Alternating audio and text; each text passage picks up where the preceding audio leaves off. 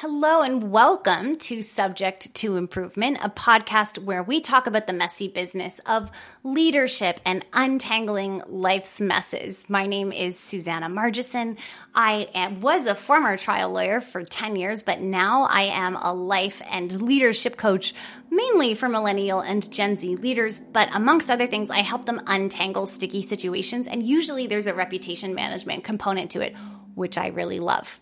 So today, I want to talk a little bit about why this podcast is called Subject to Improvement. And when I was trying to think about how to make this interesting, like without it being, interesting, without it just being like okay, fine, whatever, I started thinking a little bit about what subject to improvement actually meant to me. And one of the things that I realized, and I'm a little bit nervous to share this with you, but I'm going to trust you guys on this. So one of the things I realized was that recently I've been more productive and I've been way happier doing my work. And I've also been way more, my work quality has gotten so much better. And I couldn't really figure out exactly, I couldn't put my finger on what exactly had caused this.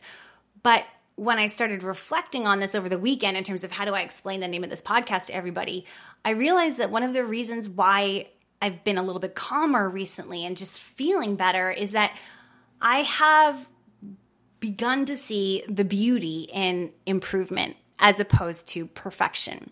And I had accidentally, but I'm very happy about this, pleasantly released myself from what I would call the grips of being a wannabe perfectionist. So there's a lot of people that talk about how to release yourself from perfectionism, and I am not professing to be the expert on this at all, but what I will say is that in a lot of my work, when I untangle sticky interpersonal situations with people, there's a mindset component. You cannot escape it. If you are, fighting a lawsuit, if you're negotiating, if you're managing a conflict, your mindset and managing your mindset is going to be absolutely critical. And so sometimes these shadows from our past, like perfectionism, will show up and will actually impact the way that we handle those situations. And so doing that work, doing that mindset work, not only is important, and I'm going to tell you why in a second, important otherwise, but it can be super, super important when you're looking at handling these very, very tricky and often just dreadful situations, frankly, these really taxing situations. So I want to start by kind of going over the so what factor of all of this. Why should we give a shit about perfection? And especially if we're not people who identify as perfectionists, why does this matter to us?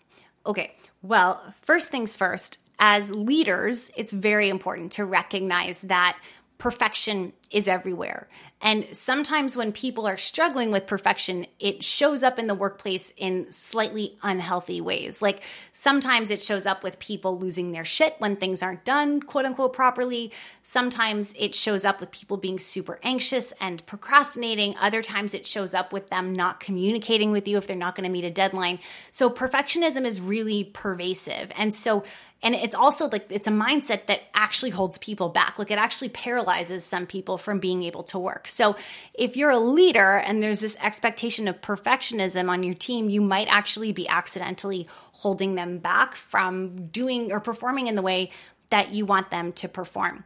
The flip side of this is that ditching perfectionism is actually key to better outcomes, which is totally random. And I didn't accept that when I first read it. I thought you've got to be out of your mind. I want to go, shoot for the moon. And at least if you miss, you land among the stars, right? But actually trying to approach things with a growth mindset or a mastery mindset has been shown to be more effective at getting people better results. So that was very interesting. The other thing, and I don't want to be dramatic about this, but I think it is really important to emphasize that the emotional experience and the individual experience of perfectionism can be very damaging to people. It can be very dangerous, and it can form the foundation of many, many mental health illnesses. But also it can be something that it really shows up in a very serious way for some people. So those are reasons why we should give a shit about perfectionism. And I think, and I'm going to extend this even further, but especially for our next generation, I'm reading this book right now called The Alyssas. And it's a book about teenagers who get sent to camps or boarding schools in the troubled teen industry. It's very interesting. But one of the things they talk about is they talk about all the societal messages that are delivered to teen girls in particular, but I would say teenagers. And I can say that some of those societal messages probably played a role in some of my own perfectionism. So it's really cool to talk about this and share ideas about this because it is a cool way to undo or stop the cycle of some of that trauma that we may have experienced growing up or that our parents may have experienced growing up. So when I talk about being a wannabe perfectionist, I am talking about the fact that I loved the idea of being perfect. But then when I wasn't perfect, which was most of the time, right? Because perfection is a lot of the time a subjective thing. So when I wasn't perfect, the shame I would feel in wanting to be perfect was awful, like just terrible.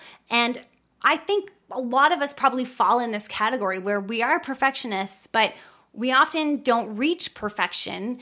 And then when we don't, we feel so much shame that we're almost like we claim that we're perfectionists, but then we're not actually perfectionists, and then we feel like we're somehow posers, right? So you have the shame associated with not only not having reached the thing you wanted to do, but you also have the shame associated with being a bit of a poser. And so that can take a toll. And that is a problem also in the workplace, by the way, because that's when you get people over promising and under delivering, right? And then they get themselves all tied in knots before they need to go give a presentation or argue a case. And that's a problem. So I think a lot of us are probably more failed perfectionists and maybe more so than we'd like to admit. So one of the things that really I think helped me with some of this stuff was investigating some of the thoughts that I had about perfectionism. And I came around to this idea that just because I think something doesn't mean it's true. I accepted that idea, and I have anxiety. So that's like absolutely the case for me. Sometimes I think about things and it's super, super helpful to have my husband kind of check in with me and sort of do a bit of a risk audit for the situation, because sometimes I will overreact, and it's so comforting.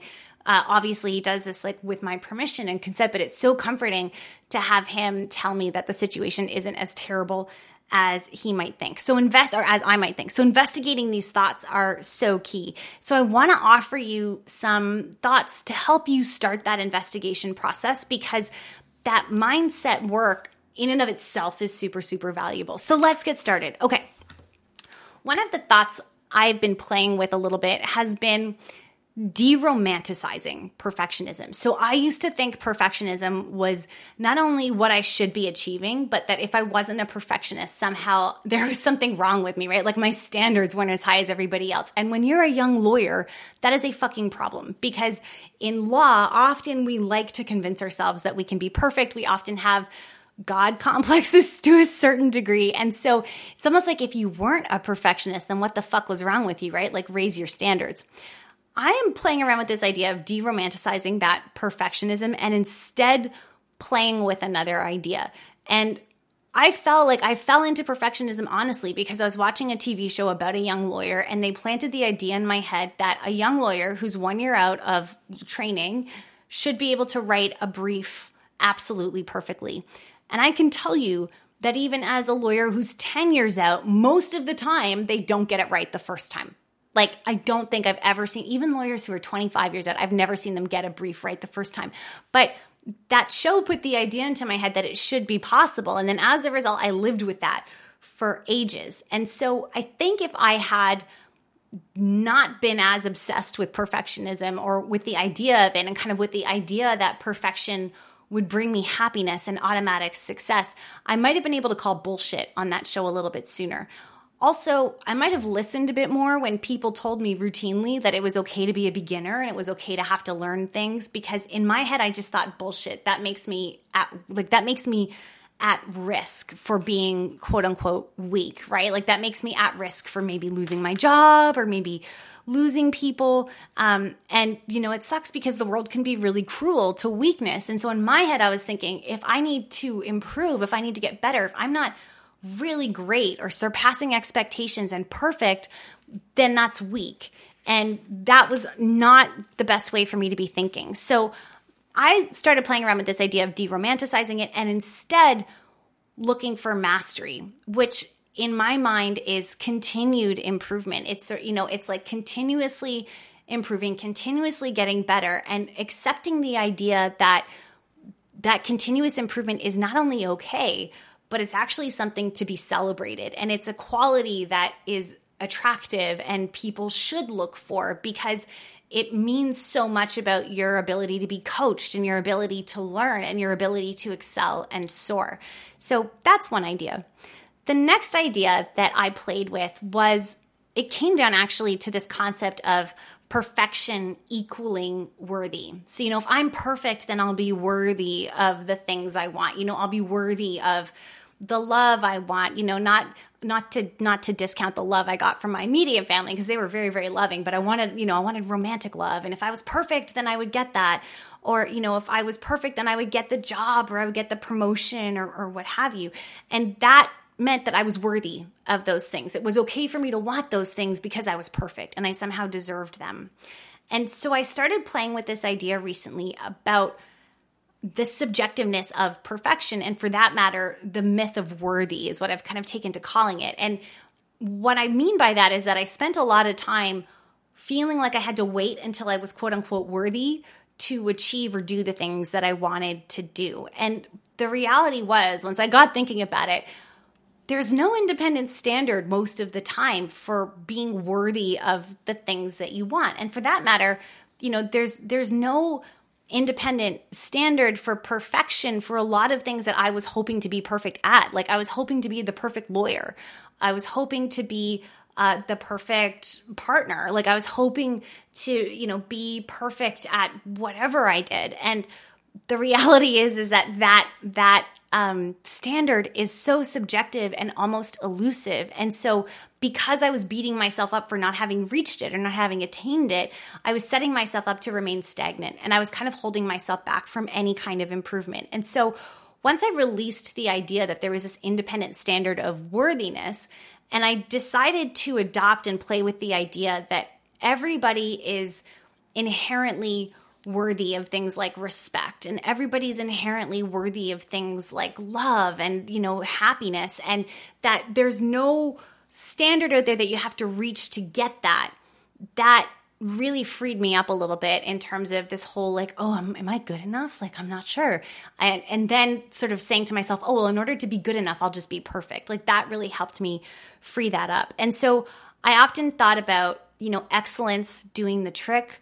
I thought a lot about creating a situation where I was very, very open to feedback from my clients and people that interacted with me, because I became obsessed with this idea that it was totally awesome to want to get better and keep on improving. And I began chasing excellence because in my head, excellence meant that I could, it was like a range, it was a spectrum, and I could continue to be excellent. And so that was something that really, really helped.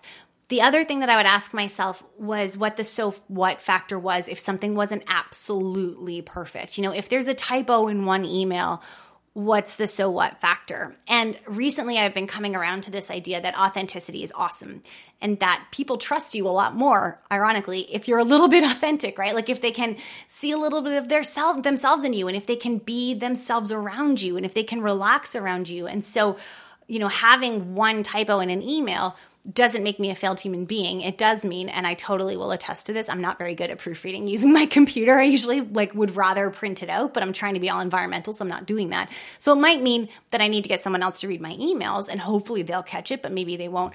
But it doesn't mean anything about me as a person. It doesn't make me unworthy of doing something. It just means I've got a human brain and I'm human. And it also means that I am focusing more on the intent behind what I'm doing and hopefully delivering in a way that's helpful, even if there's a typo or even if there's a slight imperfection. The next thought I played with was the idea that there's beauty in learning. And for that matter, there's beauty in the recovery. And this totally fits, I think, with my general MO, when my logical brain is paying attention and kind of showing up for work that day.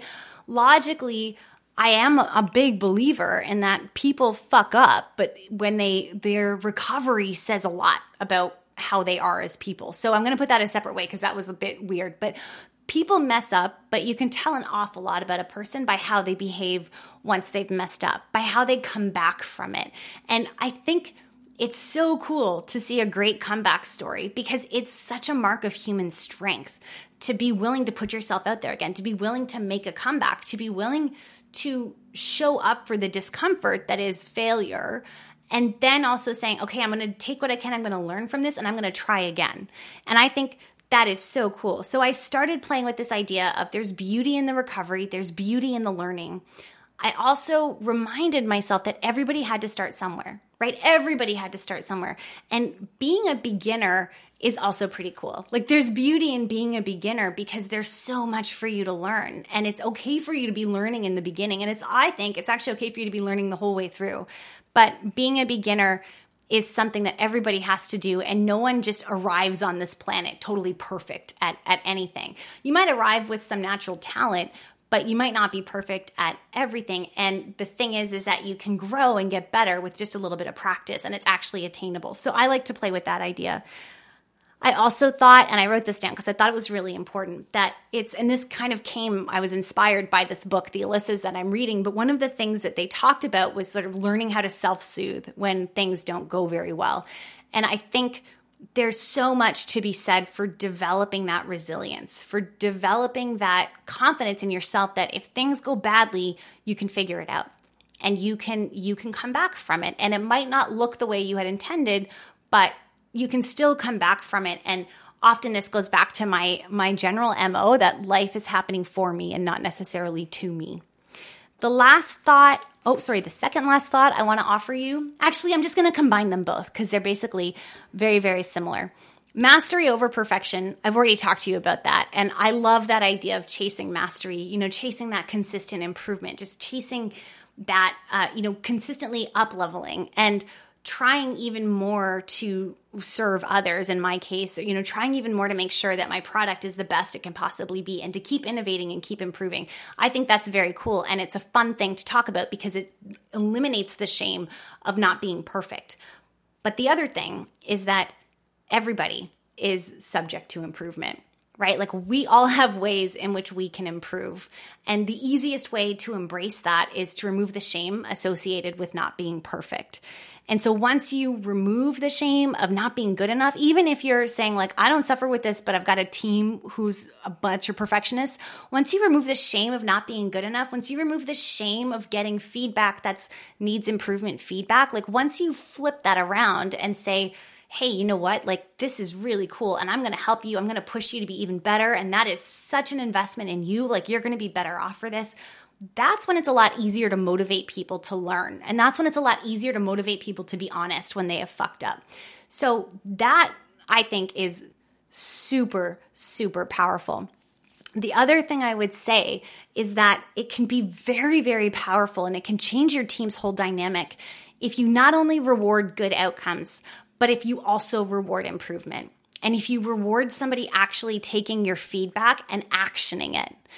That to me is a skill that is undervalued still in our workplace. Often we look at the people who are the bright shining stars and we give them whatever they want, even when they're assholes. That's a topic for another podcast. But we don't always acknowledge the person that's taking in the feedback and working and growing and getting better and better every single day. And what ends up happening is that those people might peter out or they end up kind of surprising you along the way. And you're like, oh, wow, this is amazing. But imagine what could happen if you actually rewarded that and encouraged people to get better. I really think that's how you get the sky being the limit in terms of great performance on your team. And for that matter, I think that's how the sky becomes the limit for life. Because once you release yourself from the mindfuck of perfectionism and the myth of worthy, the world really is your oyster. So thank you for listening. I hope you found this helpful. Let me know. And otherwise, have a really great week.